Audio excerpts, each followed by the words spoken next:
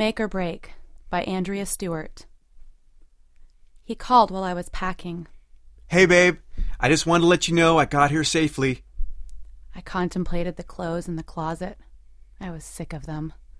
Every item reminded me of somewhere we'd been or something we'd done.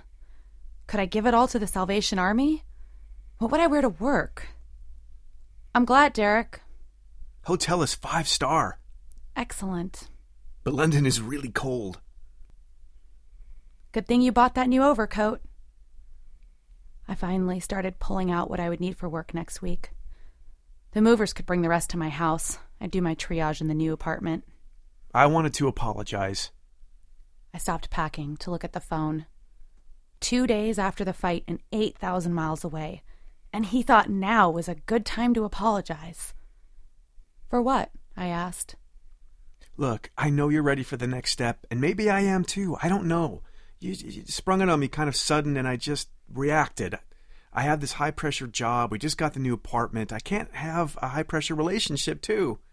I totally get that, I said. I folded up a sweater and put it in my suitcase. And I know it's been 3 years, and I know that was kind of a make-or-break deadline for you. Because I want children, and I'm 34. Whether we like it or not, a clock is ticking. People have kids at every age. That's not true. You don't know the first thing about the biology involved. You haven't done any research. Furthermore, I've had 2 other relationships where I loved the guy so much I waited. And it was a mistake. I'm not those guys. No. You're a new guy doing the same thing. I don't want to be punished for mistakes other guys have made. I looked at the phone. I'm saying you can't really blame me for what happened with them.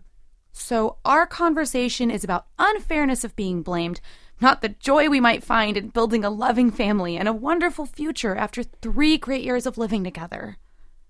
I shook my head as I added a pair of knit dresses to the bag. They've been great years. Remember the Taj Mahal? I asked. I knew he'd recall the sex the evening after. I remembered it. I thought at the time that we had a timeless romance. I do? In New York? I said. His father had died. 6 months into our relationship, I was arranging his father's funeral, dealing with his grieving mom, helping settle the family financial issues. Another time when I felt we had something, were building something. How stupid. What are you doing? What? I can hear you moving around. I stopped, stared at the phone. Sorry. I remember all the good times and all the hard ones. It's not about that. It's not about our relationship. It's about you demanding that we take the next step. I said nothing. I didn't think I could get through this call without packing. I needed to keep busy. I just wanted to say we could talk about it when I get home. He said. I shook my head. Okay? He asked. I walked to the phone and picked it up, sat on the bed. Not okay, I said. What? Man, I'm packing. I have a new place already, and I'm moving my things. I'll be gone before you get back. I'm not going to beg you to marry me or let me have a family any more than I'd expect you to do the same favor. That's crazy. It's no way to begin something good. I've been an excellent girlfriend. You're packing? I am. I can't believe you do this. Just out of the blue. I hadn't planned to tell you like this. I was going to pick you up at the airport when you got home and tell you then. But I don't want to lie. I never lied to you. I don't want to begin now. You were a good guy. A little immature. A little backward socially. A little callous and always short-sighted, I should say. But a good guy and good company. And I really should have realized that you weren't ready. I should know by now that boys will be boys forever if they haven't grown up by 30 and you're 35. I'll remember that next time. Jesus. You're a gold digger. All you want is someone to pay the bills while you stay home and make babies. You never loved me. You wanted my money, what I could give you. I smiled. I wouldn't miss that.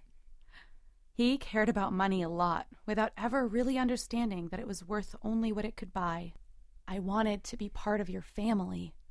I wanted to build a family for you. Bullshit. You don't care about me. You know what? Kids don't appear out of thin air when you want them, Derek. And they don't turn out right unless you care enough to raise them well. I can't imagine a life... Yeah, right. Derek, I'm numb. I'm cold to the bone. I'm living in a neverland I never wanted to see, and I'm saying goodbye to someone I know.